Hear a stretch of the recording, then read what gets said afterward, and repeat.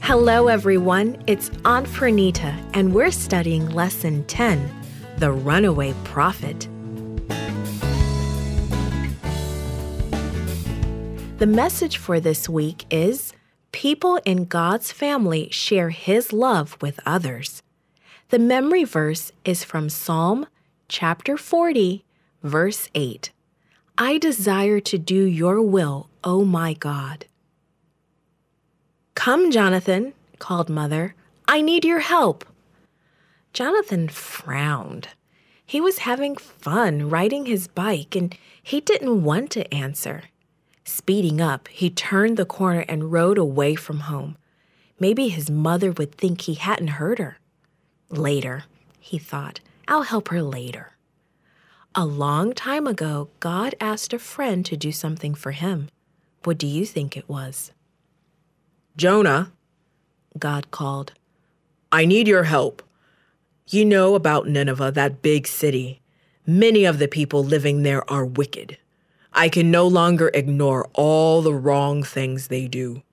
Go and tell them they must change. Jonah knew he should do what God wanted, but Nineveh was a big city. The city was so big it would take him 3 days just to walk from one end to the other. Jonah did not like the people of Nineveh. Besides, what if the people listened to him and changed? What if God decided to spare them because they repented? Then people would think he is a false prophet. Maybe they would even laugh at him if he told them that they would be destroyed, and they were not. So Jonah thought, no, God really couldn't expect me to go to Nineveh. So Jonah ran away. Jonah hurried to Joppa, the nearest seaport. There he found a ship just ready to sail for Tarshish. He didn't really care where the ship was going, as long as it wasn't anywhere near Nineveh. Quickly he paid his fare and went on board. Soon after Jonah boarded, the ship sailed away. After watching the shoreline disappear, Jonah felt safe.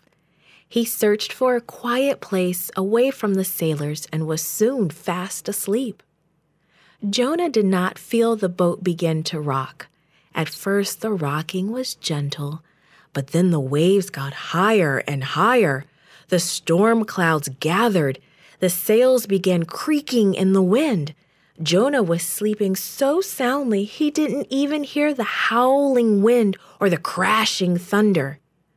This ship is going to break up. We will all drown, the sailors called to one another.